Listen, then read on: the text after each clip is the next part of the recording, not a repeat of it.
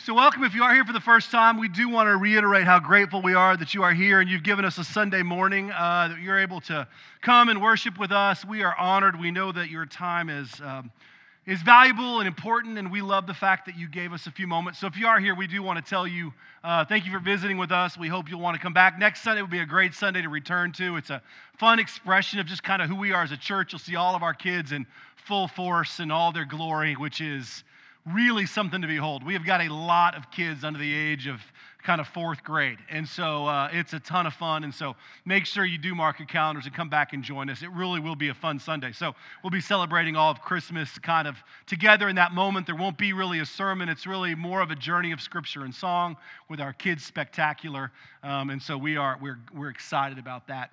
So really with this Sunday, we're kind of wrapping up our little short Advent series, right? You know, for those of you who have been with us for a little while, we started off in Ephesians, right? Isn't that what we're doing? Okay, Ephesians. I know, seriously. So we started Ephesians. We're going verse by verse. We started this whole new, the Gospel of Grace sermon series. Got all the way into October, had gone through a bunch of weeks and made it through chapter 1, and we ran into stewardship, which is that kind of time of year we gather together and we talk about what's going to be happening in the next year, who we are as a church. We talk about our resources, both our time and our finances. That rolls us into Advent, and we take an intentional time to just kind of park all that we're doing and say, what does it mean to be part of the incarnation? What does it mean to have this sort of expectation of the arrival and the return of Christ and the sort of beauty of all the season? And so we've taken a break from Ephesians. We've moved in from stewardship into Advent, and for the past few weeks, we've been looking at this little series that we've called Songs of Hope. We've basically taken some of our favorite Christmas songs and we've pulled a verse or two and we've explored those verses through the lens of Scripture. So we say, what do these things tell us about what Scripture tells us about Jesus? So we're not looking at these songs as though they're the authority. They are taking beautiful things of God's Word and they're putting it to song, which is really what great worship is, right? Worship is not us making up our own theology to sing to God. Worship is singing God's Word back to Him. And so really what we're doing in these few weeks is we're looking at some great verses embedded in these songs that we sing at Christmas, and they're saying, what do they inform us about what Scripture tells us about who Christ is? So we're into week 3.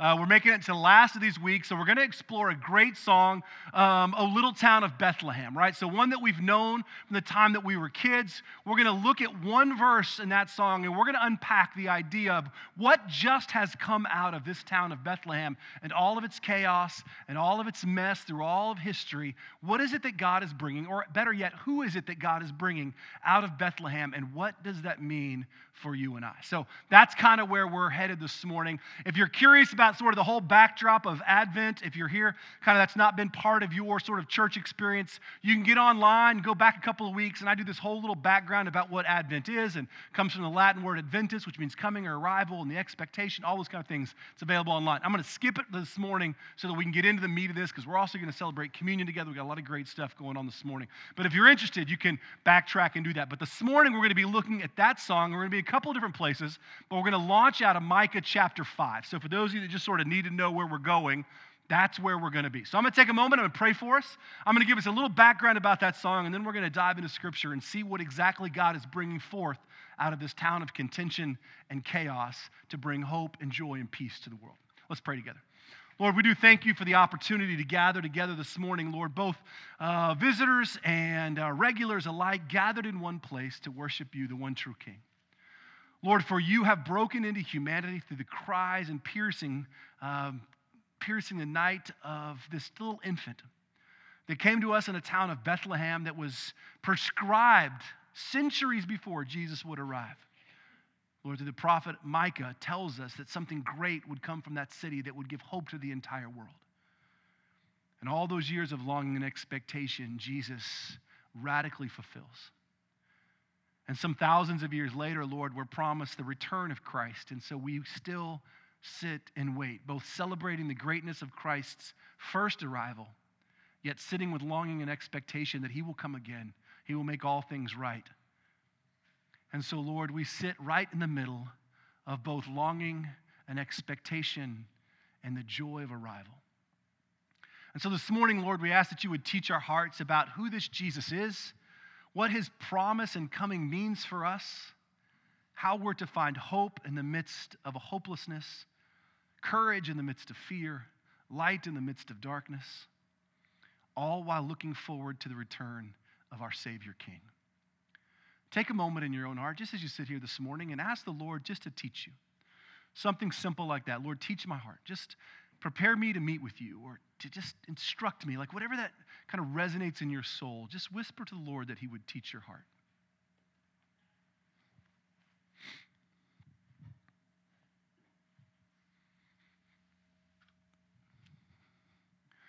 Take a moment, pray for the people around you. We do this each week. We want to be in the habit of praying for other people. We want the movement of the spiritual lives of the people around you to matter to you.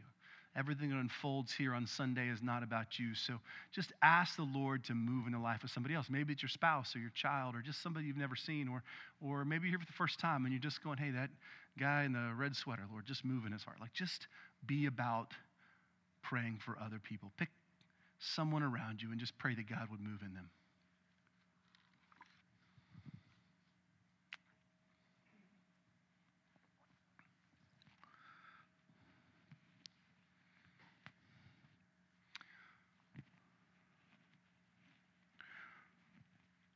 Lord, we turn our entire morning over to you. We don't invite you into this place. We know that you're here. There's nowhere that we can go to escape your presence. You are in the very air that we breathe, and so we rejoice, Lord, in your presence. Teach our hearts this morning. Instruct us through your word. Reveal truth to us. Convict us where we need to be convicted. Empower us where we need to be empowered. Free us where we need to be freed. We ask these things in the risen name of Jesus, our Savior and our Redeemer. Amen. So some of you may know the history of the song, A Little Town of Bethlehem, only because it's a little bit more famous. But I'm guessing most of us probably don't. So I'm going to give you a little bit of a synopsis of how it came to be, mainly just because it's fascinating, less so because it has anything to do with sort of deep theological importance, but more so because the story's powerful, because it's just another picture about kind of how God works. So this song was written back in about 1868, really 1865 through 1868. It was in the coming about stages. This guy by the name of Philip Brooks, who is a very prominent sort of church clergyman back in the mid-19th century, right during the times of the Civil War, wrote it. And he was really well known. He was actually a young guy. By his 30s, he was one of the most prominent Christian voices in America. He was an Episcopalian clergyman, and he pastored this really famous church in Philadelphia, Holy Trinity Church. And people knew of him, and his voice was pretty prominent, and he was kind of a big deal in this Christian Reformed circles, if you will. And he was well known. But in those days, it was really a challenge to both pastor and live, right? Because in 1863, right in the height of sort of his ministry, we're in the middle of a civil war, right? And Philip Brooks was actually a strong advocate for the North, the abolishment of slavery, and he was pastoring in Philadelphia, and the nation was torn in two. Everybody knew someone who was killed or had been killed or was severely injured. The nation was being ravaged by war, and he found it incredibly hard to pastor. Every Sunday, it says in his writings, it would say that people would come in dressed in black, the women would, because they had lost a loved one, a son, a father, a child, or a second, or even a third child. And they looked to him to give them hope. They'd come to church hoping that he would share the hope with them, but it says that everywhere that he looked, he just saw despair. He saw a nation that was ravaged, political parties on both sides, well within his church, fighting against each other, brother fighting brother, country fighting itself. Death was everywhere, and he was very discouraged.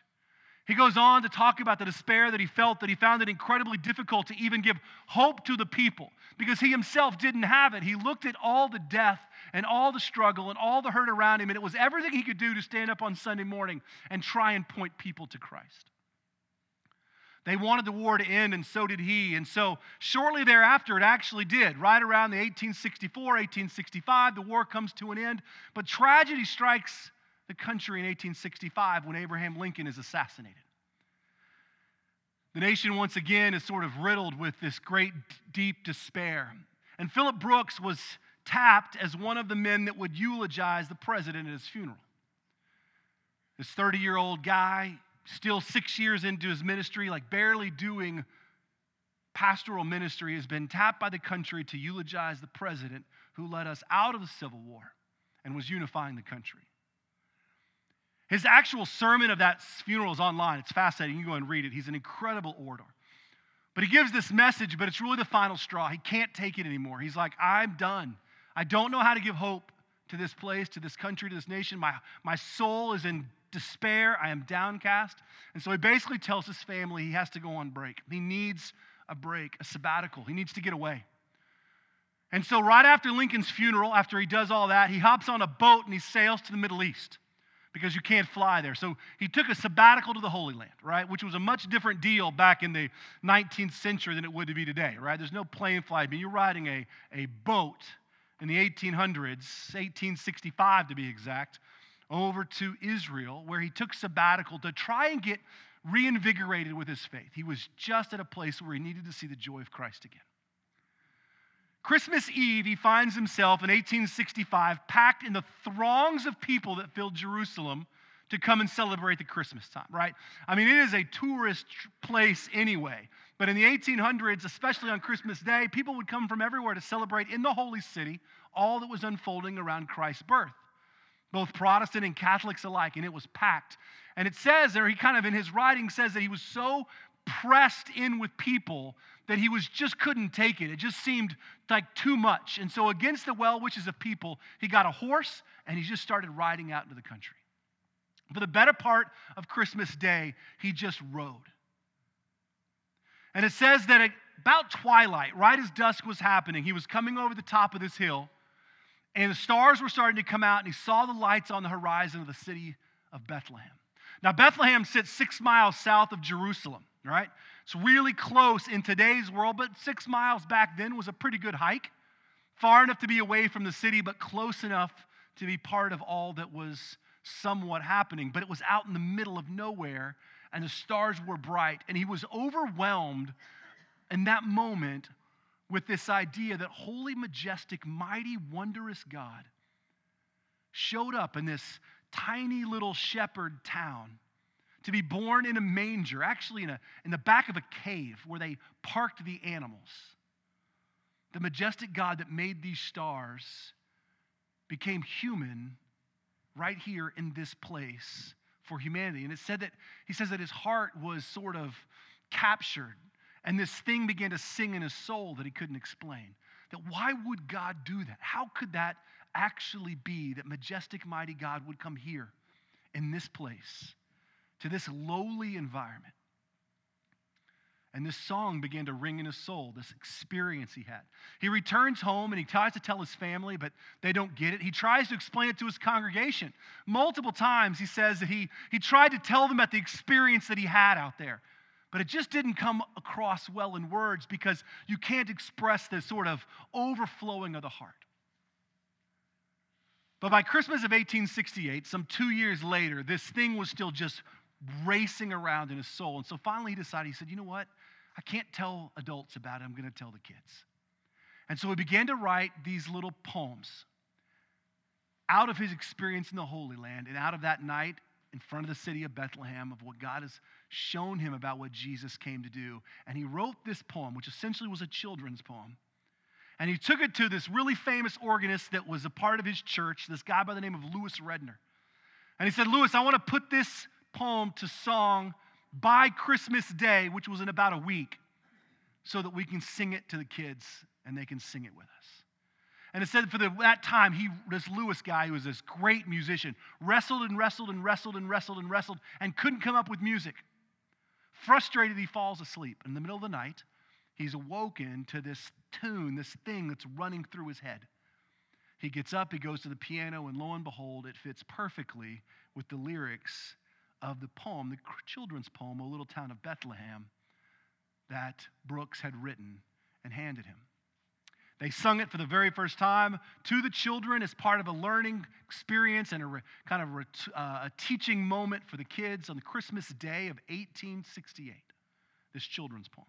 Born out of an experience of despair, God brought forth this incredible song of hope. And for all of us, right, that song has been a part of our Christmas experience for 150 years, right?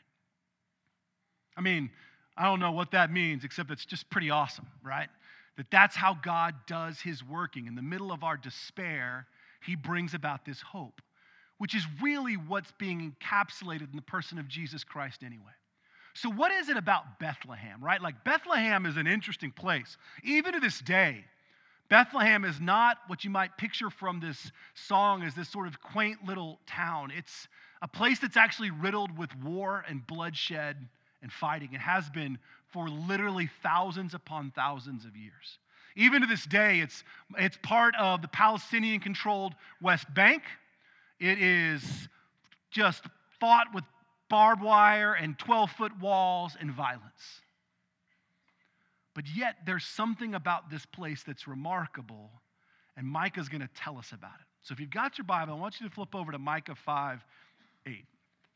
We're going to throw the first of these lyrics up here because this is where we're going to start. There's actually one before this, if you can find it, Angie. It talks about, there's one a little bit back that I decided we were going to do at the last second. You may have to jump ahead to the song that we're going to do.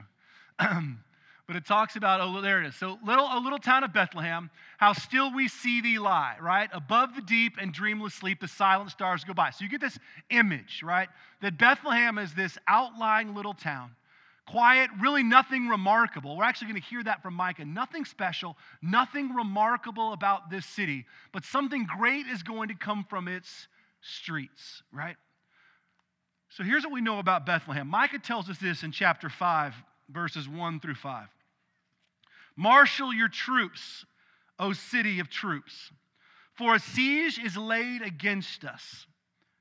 They will strike Israel's ruler on the cheek with a rod, but you, Bethlehem, Ephrathah, you are small among the clans. You are small among the clans of Judah, and out of you will come one who will be ruler over all of Israel, whose origins are from old, from the ancient of times. Therefore, Israel will be abandoned until the time when she who is in labor gives birth, and the rest of the brothers return to join the Israelites. He will stand and shepherd his flock, and in the strength of the Lord and the majesty of his name of the Lord his God, and he will live securely. For then his greatness will reach the ends of the earth, and there will be peace. So what Micah is referring to is that Israel as a whole, actually the southern kingdom of Israel, is facing this incredible siege by the Babylonians. They are about to be completely overthrown and annihilated and destroyed, and the Babylonians are at the doorstep of Bethlehem. In fact, they've laid siege to the city. And Micah has basically said, because you have turned away from the Lord, you are going to be destroyed and turned into exile. You are going to face destruction. There's going to be terror and heartbreak, and it's going to be shattering. Your streets essentially be filled with blood, for they are dark, and there is no light. But he says, however, I want you to know that God is a God who keeps his promises. He has promised to never leave you, nor forsake you, nor abandon you. And out of your streets will come one who will bring hope. And he explains that one as the one who comes from the Ancient of Times or the Ancient of Days, right? Which, of course, we know to be the Lord. That this Jesus will come from these dark streets, and he will bring hope, and he will be great, and he will be Israel's ruler, and he will live securely, and his greatness will reach the ends of the earth, and he will be their peace. So Micah says, right, out of this kind of worn-torn city, this hopeless despair, God is going to bring something great. So imagine Philip Brooks sitting outside this city, right? Micah ringing through his ears, knowing that the Son of Man, right, that Jesus, the Savior, the Messiah, was going to be coming from the streets of this little town with hope and with promise in moments of great despair. Despair that Philip had experienced, not wanting to deal with the war and the struggle and the strife and the hurt and the abandonment or the hopelessness that he was facing back home. Much like the folks that Micah was prophesying to, the Israelites in the south there in the kingdom of Judah, saying, look, there should be lots of reason for despair and hurt and struggle and strife, but God is going to do something great. And he said, and that greatness is going to come out of these streets. And this song captured those. So we'll go back to that verse we started, Angie.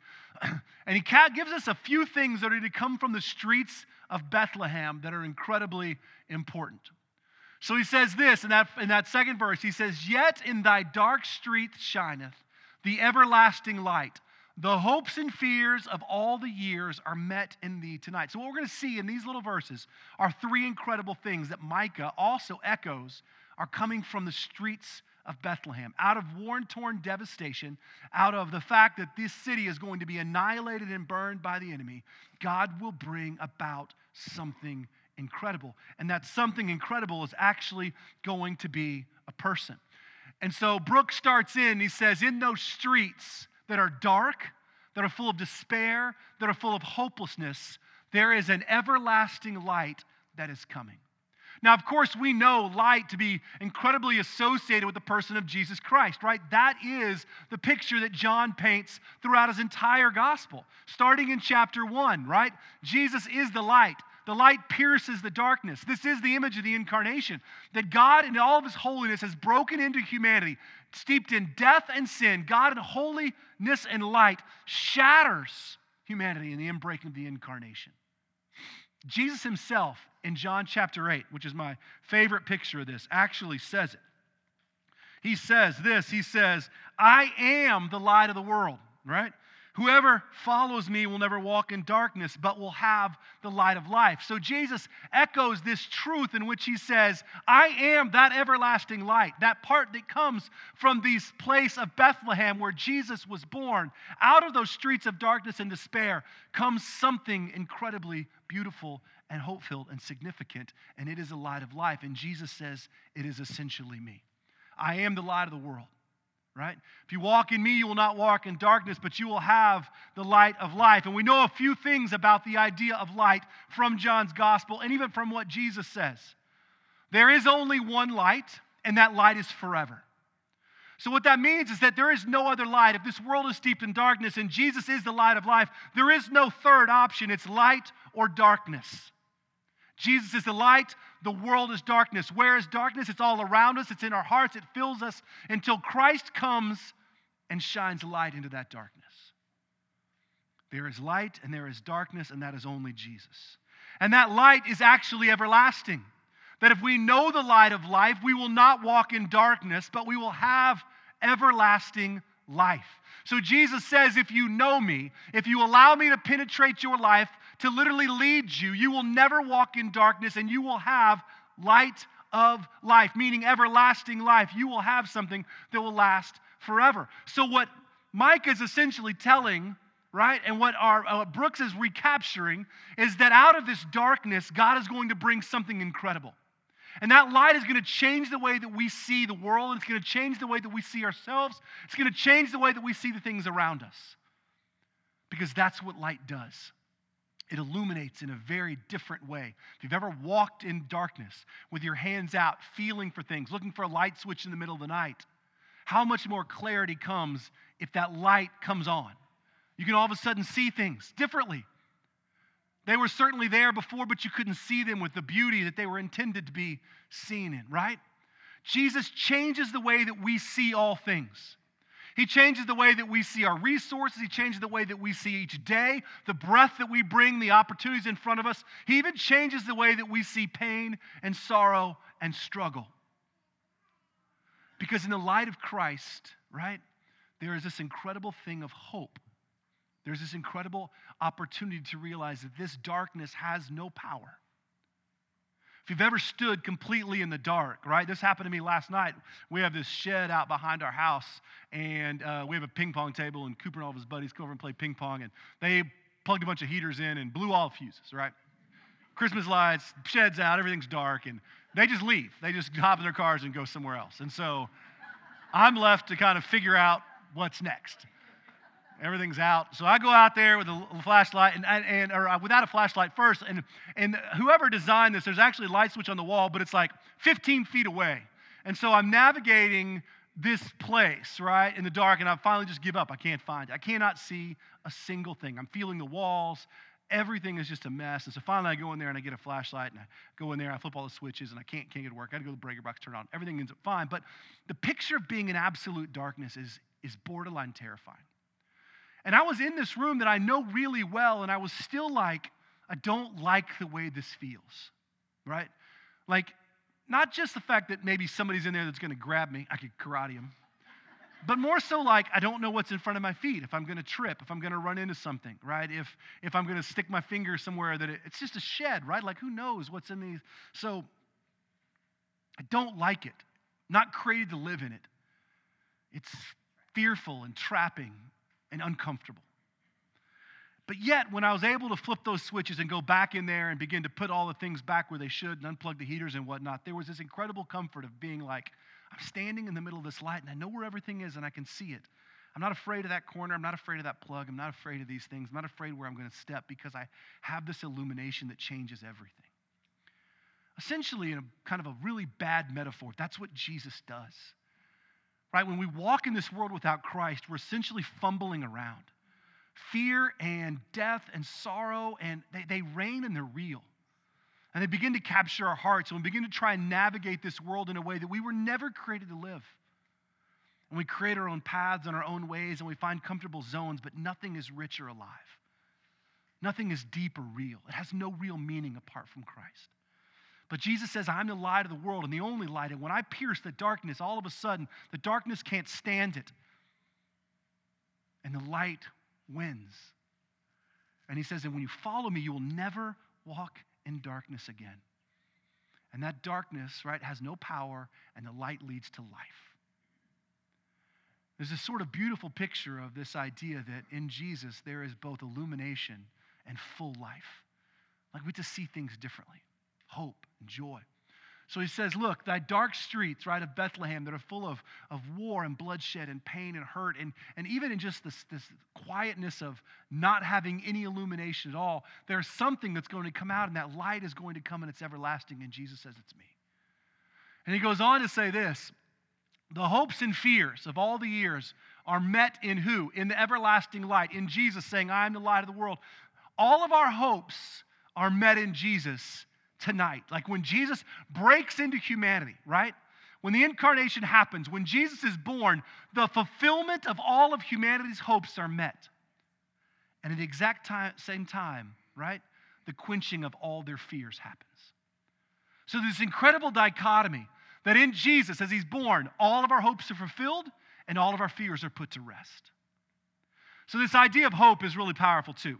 So my favorite comes out of Romans chapter 8, which is this picture of our helplessness and God's incredible hope.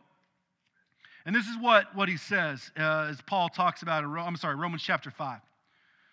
He says, you see at just the right time, right? Chapter 5, verse 6 and 8. Just the right time. When we were still totally powerless, Christ died for the ungodly. But God demonstrates his own love for us in this. While we were still sinners, Christ died for us. So at the very right time, while we were totally wrapped up, helpless, unable to do a single thing, we're steeped in despair and fully lost, Christ died for us. He literally gave his life in our most vulnerable and helpless moment. See, the birth of Jesus marks the fulfillment of our hope. Think about those folks that Micah is talking to. He's telling them life is about to get really awful. Part of it's your own doing, but it's about to get really bad. In fact, right outside these gates lay the Babylonians, and they are going to annihilate you and your children, and they're going to carry you off into exile, and a lot of you are going to die. Sorry. It's what's happening. Your city will be turned upside down, so you better gather your troops. And he said, but in the midst of that, you're essentially going to lose. However, out of your streets, out of this place, there is something that is going to come that is going to not only redeem you, but all of humanity for everlasting, because it is coming from the Ancient One, the Ancient of Times. God will bring about hope. So as Bethlehem sacked, fulfilling the prophecy, lots of Jewish people are carried into exile, and for hundreds of years, they are waiting. They are hoping that these prophecies about Christ are correct. They're reading back to Isaiah's words, back to Micah's words, knowing that God has promised to bring about something great, that he will raise them from the ashes, that God will restore them to everlasting strength, that he will not forget them. And for centuries upon centuries upon centuries, they waited. 600 years they waited. So when he talks about the hopes being fulfilled, think about the longing and waiting that was coming and what was met in the cries of the Messiah. So as the shepherds get this announcement, as the Magi visit Jesus, there's this overwhelming movement of the time that this Christ child is the one that all of Scripture had been talking about. That all of our hopes are going to be met in the cries of this Jesus. And hope is a really powerful thing, right? We've talked about hope in here. The idea of biblical hope is not wishing upon something that you just sort of hope will happen. Hope in the Bible actually talks about certainty. Our hopes are met because we believe Jesus, this Messiah, would always come and God fulfills his promises. So hope is always marked not by this sort of optimism, but by a certainty that God is who he says he is. And so he says, tonight, all our hopes and fears of all those years are met in thee. And Paul echoes that by saying, here's what true hope is, that God has promised to come and redeem, and you are helpless. In fact, you can do nothing. There's nothing you can do for yourself to remedy yourself out of darkness. You can't work your way out of it. You can't think your way out of it. You can't theologize your way out of it. You can't do good deeds. You can't perform. You can't do enough things to get yourself out of the darkness. While you were at your most ungodly, God said, I love you. And he demonstrates that love by breaking into humanity through the incarnation and dying on the cross, that if we put our hope in him, right, he fulfills. So there's this great part of Christian history that unfolds. We have a lot of catechisms and confessions in our Christian history, but there's this great part of our Christian history that unfolds in this great catechism called the Heidelberg Catechism. It's a Heidelberg Confession. This idea that we needed some things to be able to group together as believers and say, we believe these truths, because there was a lot of things that were unfolding in the world, especially in the 17th and 18th and 16th and even 15th centuries, in which people weren't getting along, much the way they were today. And there's a big dispute between the German Lutherans and the Reformed Christians, right? And so they decided that they needed to figure out a way to get the believers to agree on the same things. And so they wrote out of the University of Heidelberg this catechism. This teaching tool. The word catechism just essentially is a teaching tool. It's a series of questions and answers. You could teach children and teach adults to say, what do we believe about Jesus? Well, we believe that Jesus is this and this and this. The very first question, I wrote it down so I could remember it well, but the very first question of that Heidelberg Catechism, right, that was born out of like somewhere in the vicinity about 1563, right, when these German Lutherans and the Reformed Christians were fighting and they needed a sort of a gathering place. This guy by the name of Elder Frederick III gathered. He's a big ruler in Germany. He gathered his preacher and this great professor out of the Heidelberg University, puts them together, and he says, come up with a way to unify the people that stands solidly on Scripture, right? And so they write this. But the very first question it asks is this: what is your only comfort in life and death? Right? So this is our proclamation of what do we have as our only hope, our only comfort in life and death. And this is the answer. This is what people would recite together. That I am not my own, but I belong in body and soul, in life and death, to my faithful Savior, Jesus Christ.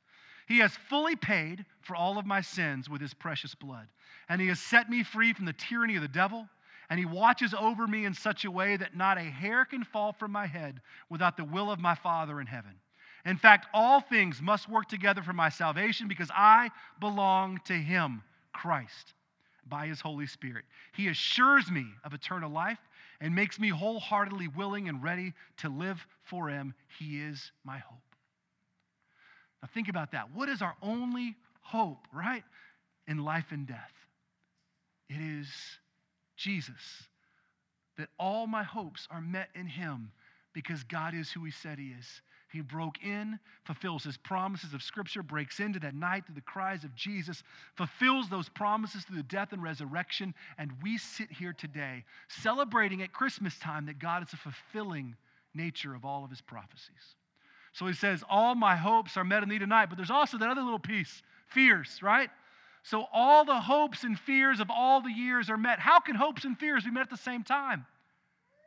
Well, because something different is happening in each.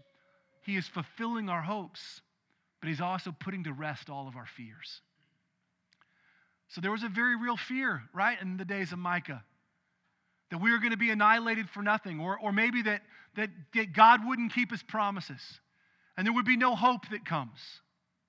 Or the one that was promised, the Savior, may never return, or may never come, or may never give us hope, or God would forget us and we'd all just be annihilated and die. Fears are very real things. Scripture's full of them. People have them. But fear is not from the Lord, but it's very real.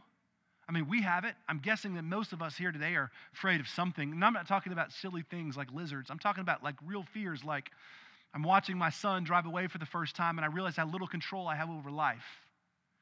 Or I don't know if we're going to be able to make it to the new year because our dollars are not touching end to end like they need to. Or I may be downsized and my job may go away. Or my marriage is literally holding together by an imaginary thread. And I'm petrified. Or I've run into a diagnosis of a family member or even myself that I don't know what to do with. I don't know what the future holds. Fear is incredibly honest and it is real. And it lives in us. But Scripture tells us that it actually has no place in us as believers. It's not from the Lord. It's very much from the place of darkness. It's from those streets before the light pierces it. Fear dwells in the shed where there is no light. It dwells in the corners of the unknown, in the places that we can't see or feel. The problem with us as believers is that we acknowledge the light in our life, yet we live like we're still standing in a dark shed. But what happened in the incarnation is that both God fulfilled his promises, right, and all of our hopes, and he put to rest all of our fears. In other words, I do love you. I have come for you. And you have eternal life. And those quenching, right, that putting to rest of those fears changes everything. One of my great pictures of how God works in the middle of our fears comes in Matthew 28. You remember, it's actually an Easter story. The women, Jesus has been crucified and dead. They prepared his body. They put it in the tomb, right? Sunday morning rolls around, and Mary and the other Mary go down to the tomb, and Matthew 28 records this whole thing. And they go to just basically tend to the body of Jesus. But when they get there, the stone's been rolled away, and the angel of the Lord is sitting on top of it. And they're afraid. And the angel of the Lord actually says to them, don't be afraid, for Jesus, whom you are looking for, is not here. He recognized their fear, maybe because they saw an angel and his light was blinding white, or maybe they just overwhelmed at the situation. But he said, don't be afraid. Jesus has risen. He's gone ahead of you. And so it says that they turned and they hurried, both filled with joy and fear. They ran down the road. So they have this coupling of joy, but the also coupling of real fear, which is, what does this mean? If Jesus isn't here, what happened? If he did raise from the dead, that's overwhelmingly exciting, but what is Pilate going to do? Is he coming for us next? Like, what does life look like if Jesus is actually gone or been raised or just not here? Like, what do we do? Our whole life has been wrapped around knowing and following this Jesus, and now his body is gone. So the fear they're experiencing is incredibly real. Like, what do we do without this? But there's also this twinge of joy, right? Well, it says they're running down the road and they're greeted by Jesus. And Jesus says, greetings. I mean, of all the things he gets, greetings. And it says they fall to the ground. And they grab his feet and they begin to worship him. And you know what he tells them? Do not be afraid. He actually says to them as they're crying and worshiping and crawling at his feet, he stands them up and says, don't be afraid. They weren't afraid of Jesus, right? They realized that in his voice, there was something so powerful that it drove them to worship. They fell on the ground and clasped this idea of holding on dearly and tightly to his feet. They weren't afraid of him. But life was so uncertain now. And so Jesus, knowing fully well what they've experienced and what they're about to walk into, says, don't be afraid. See, Jesus' very presence, his very resurrected life is, right, the quenching of all of our fears. There's nothing to fear. If Christ has overcome death, what is there to fear? What can man, as the psalmist say, do to you? If God is who he said he is, if he breaks into this humanity with everlasting light, if he fulfills all of the hopes of humanity, and he promises to never leave and to bring light, and he puts to rest all of our fears, what are we afraid of? Why do we cling so tightly to those fears? Why are we afraid to release them, to let go of them? Why do we let them run our soul if they're actually met in Christ? I've been asking myself that question most at the end of the week, which is, why do I still let fear in my life if Jesus truly came and put them to rest? Well, yeah, there's pieces of life that are hard, that are unknown, but that's the brilliance of knowing the light. I don't have to walk in darkness and live in fear of the unknown, because the light of life literally shows the way, illuminates the path, changes everything. And that light is so faithful and so true, right? That some 2,000 years ago, it pierces the cries of the night, fills the streets of a worn-torn Bethlehem, promises everything and everyone that believes and trusts in him that will be all right and be saved, and that all of our fears can be put to rest. Maybe this Christmas season, right, this time, we need to put to bed all of our fears and fall in the absolute comfort and rest of the fulfillment of all the hope that we have in Christ. For he is the light. He will never leave nor forsake.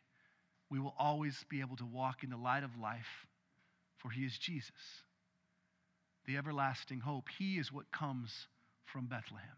The very promise of his life is actually poured out through this table, right? This is this promise made tangible. This is one of the great reasons Jesus gives us this table at communion, is because it's the tangible demonstration of exactly the coming of this hope. Jesus knows that as he leaves and returns to the Father, that humanity is going to be left with questions. He knows that the believers are going to turn on themselves and turn on each other, and they're going to need a unifying place to remind themselves of exactly what Christ did, both through his arrival and through his death, and the promise of his return. And so on the very night that he was betrayed, the night that everyone would abandon him and run and take off and leave, he gathers those disciples. And after giving thanks and having shared the Passover meal together, he does this thing with them, giving them this tangible peace in which they will be able to gather together and be reminded and unified with each other and with Christ for millennia. And most literally, we gather here this third Sunday of Advent morning, doing the exact same thing that Jesus did with his disciples, and that is the fulfillment of hope and the putting to rest of fears. That's what this table does. It is the fulfillment of the promises of God and the putting to rest of every fear we would ever have, because this is Christ. So on that very night, everyone took off. They share the meal. He takes a loaf of bread afterwards as they're reclining at the table, and he said, "This is my body, and it's broken for you. Do this in remembrance of me." In the same manner, after he took the bread, he took the cup, and he said, "This cup is the blood, my blood, shed for the forgiveness of sins. This is the new covenant, poured out for you. That as long as you take of this bread, this cup, you are proclaiming the Lord's death until he comes again. That he is the anchor of our hope. He has a promise to return, and he puts to rest every one of our fears. This table is not a denominational table. It's open to all those who profess faith in Jesus Christ. But the Apostle Paul also tells us that before we take and share in this, we should examine our hearts. We should look inward and say, how am I right before the Lord? Are there things I need to confess? This is not something we do or take lightly. And so as part of our communion this morning, we invite you as you sit and as Dawn, our worship team, lead you in worship, to examine your heart, to confess the places that you need to confess, to ask for freedom where you need to ask for freedom, to proclaim your hope in Christ and the extinguishing of your fears, your trust in the everlasting light. And as you're ready, we'll invite you to come forward and take communion either down here at the front or in the back. We'll have two stations. We do it by means of intinction, which is a fancy way of saying take a piece of the bread, dip it in the cup, and eat, and return to your seat. Down front, we will have gluten-free Jesus, and you can get some of that as well. So we're going to pray, and then we're going to step into worship. We're going to invite you to remain standing after you take communion as we close our time with that song, "O Little Town of Bethlehem," hopefully making those words incredibly real and incredibly true based on what we know this morning. Let's pray together as our elders come forward. Lord, we thank you so much for the opportunity to gather in this place this morning. We thank you, Lord, that you are the God of the universe, that you hold all things together. Lord, we thank you that you are the one who redeems all of humanity. You are the one that both sets us free, gives us life and light, gives us hope in the darkness. Lord, we thank you that you are a God who is the fulfiller of promises. You are a God who quenches fears. You are a God who changes all things. So let those things ring true in our hearts this morning as we take this meal together, celebrating both the promise of your arrival, the truth of your death and resurrection, and the incredible joy of knowing that you will come again. Lord, as we celebrate this meal, fill our hearts with truth and with grace. And we ask these things in the risen name of Jesus. Amen. As you feel led, we invite you to come forward this morning, take communion, and then remain standing, and we'll close our time in worship.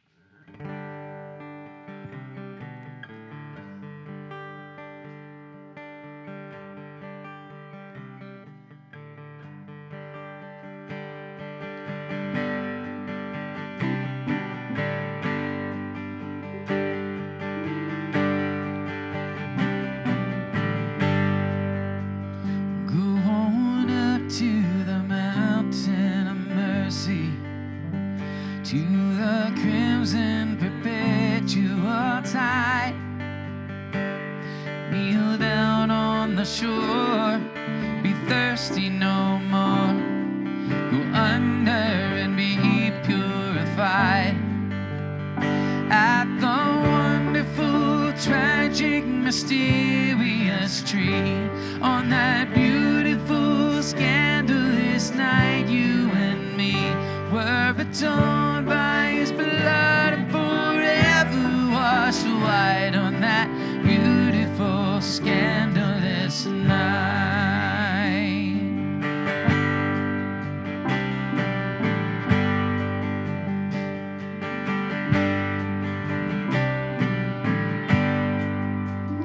Follow Christ to the holy mountain, sinner sorry and wrecked by the foe.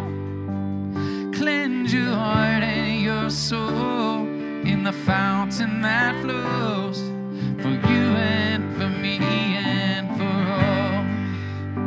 At the wonderful, tragic, mysterious tree, on that beautiful, scandalous night, you and me were atoned by his blood and forever washed white on that beautiful, scandalous night.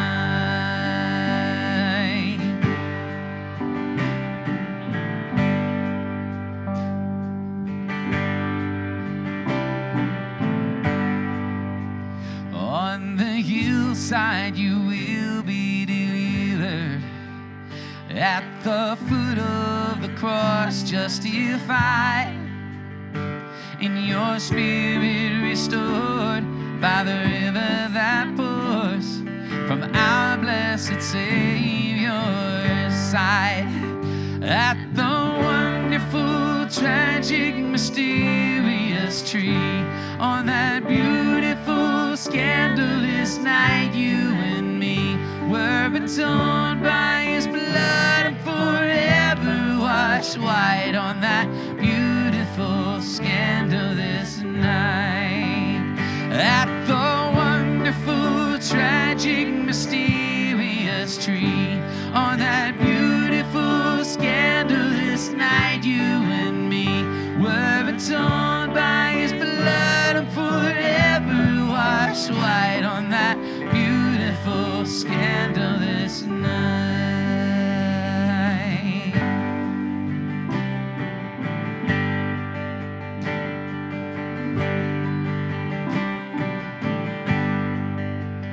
Go on up to the mountain of mercy, to the crimson perpetual tide, kneel down on the shore, be thirsty no more, go under and be purified.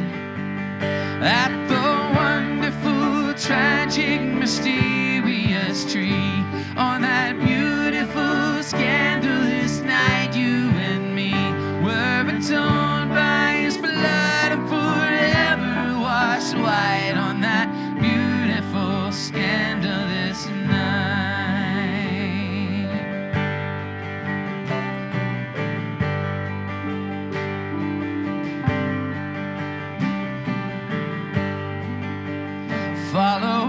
Christ to the holy mountain. Sinners sorry and wrecked by the fall. Cleanse your heart and your soul in the fountain that flows for you and for me and for all.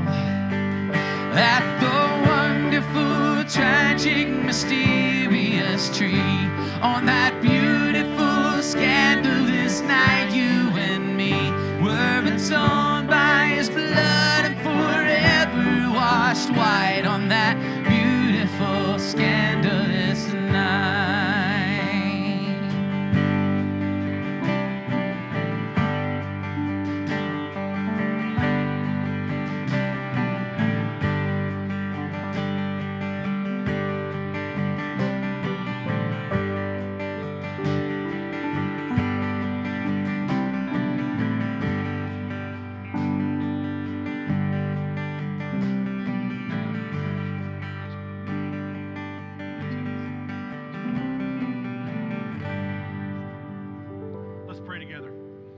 Lord, we thank you for the opportunity to gather in this place. We thank you for the opportunity to share in this meal together, for the truth that it both proclaims and for the hope that it restores, for the quenching of our fears and for the promises, Lord, that you make.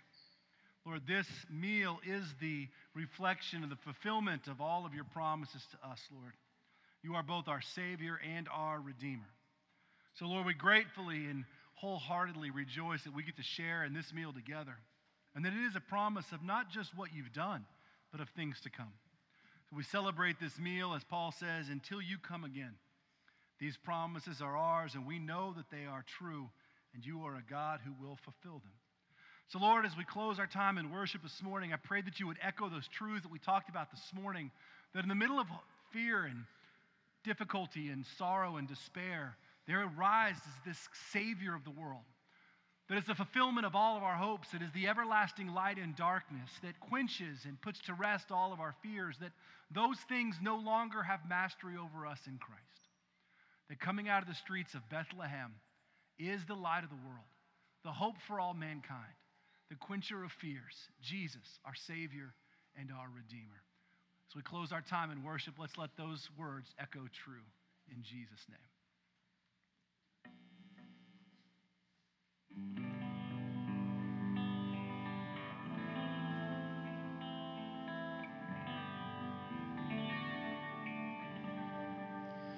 Oh, little town of Bethlehem, how still we see thee lie above thy deep and dreamless sleep.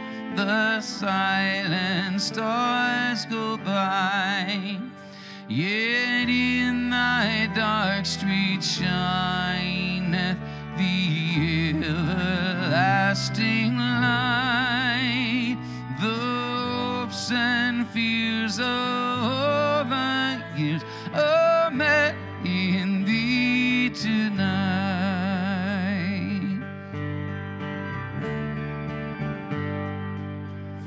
For Christ is born of Mary and gathered all above. While mortals sleep, the angels keep their watch of wondering love. Oh, morning stars together proclaim the holy birth, and praises sing to God the King, and peace to men on earth.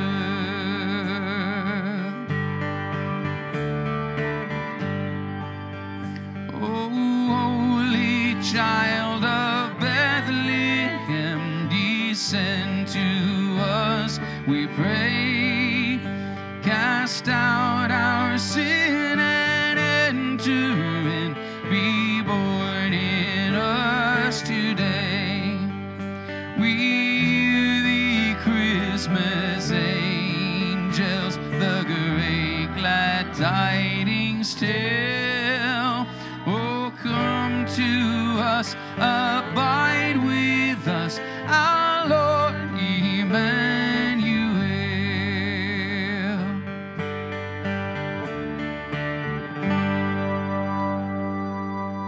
Amen. Well, we invite you to come next Sunday and join us. We'll be doing a lot of these songs again, as well as having our kids be a part of our celebration. It'll be a great experience of a journey of Scripture and song as we celebrate Christmas and the Incarnation together. Jenny has asked that if you have elementary kids or parents that are in our kids that are in our program, stick around for a moment. We've got a small rehearsal. It's going to be very brief. Those kids need to practice their giant speaking parts for next Sunday. But take these truths that we've applied all 3 weeks, these theological rich truths about these songs that we sing, apply them to your heart and your life, and may they change you. May we realize that we serve a God who is the everlasting light, who is the fulfillment of our hope, and the one that puts to rest all of our fears. Go in peace.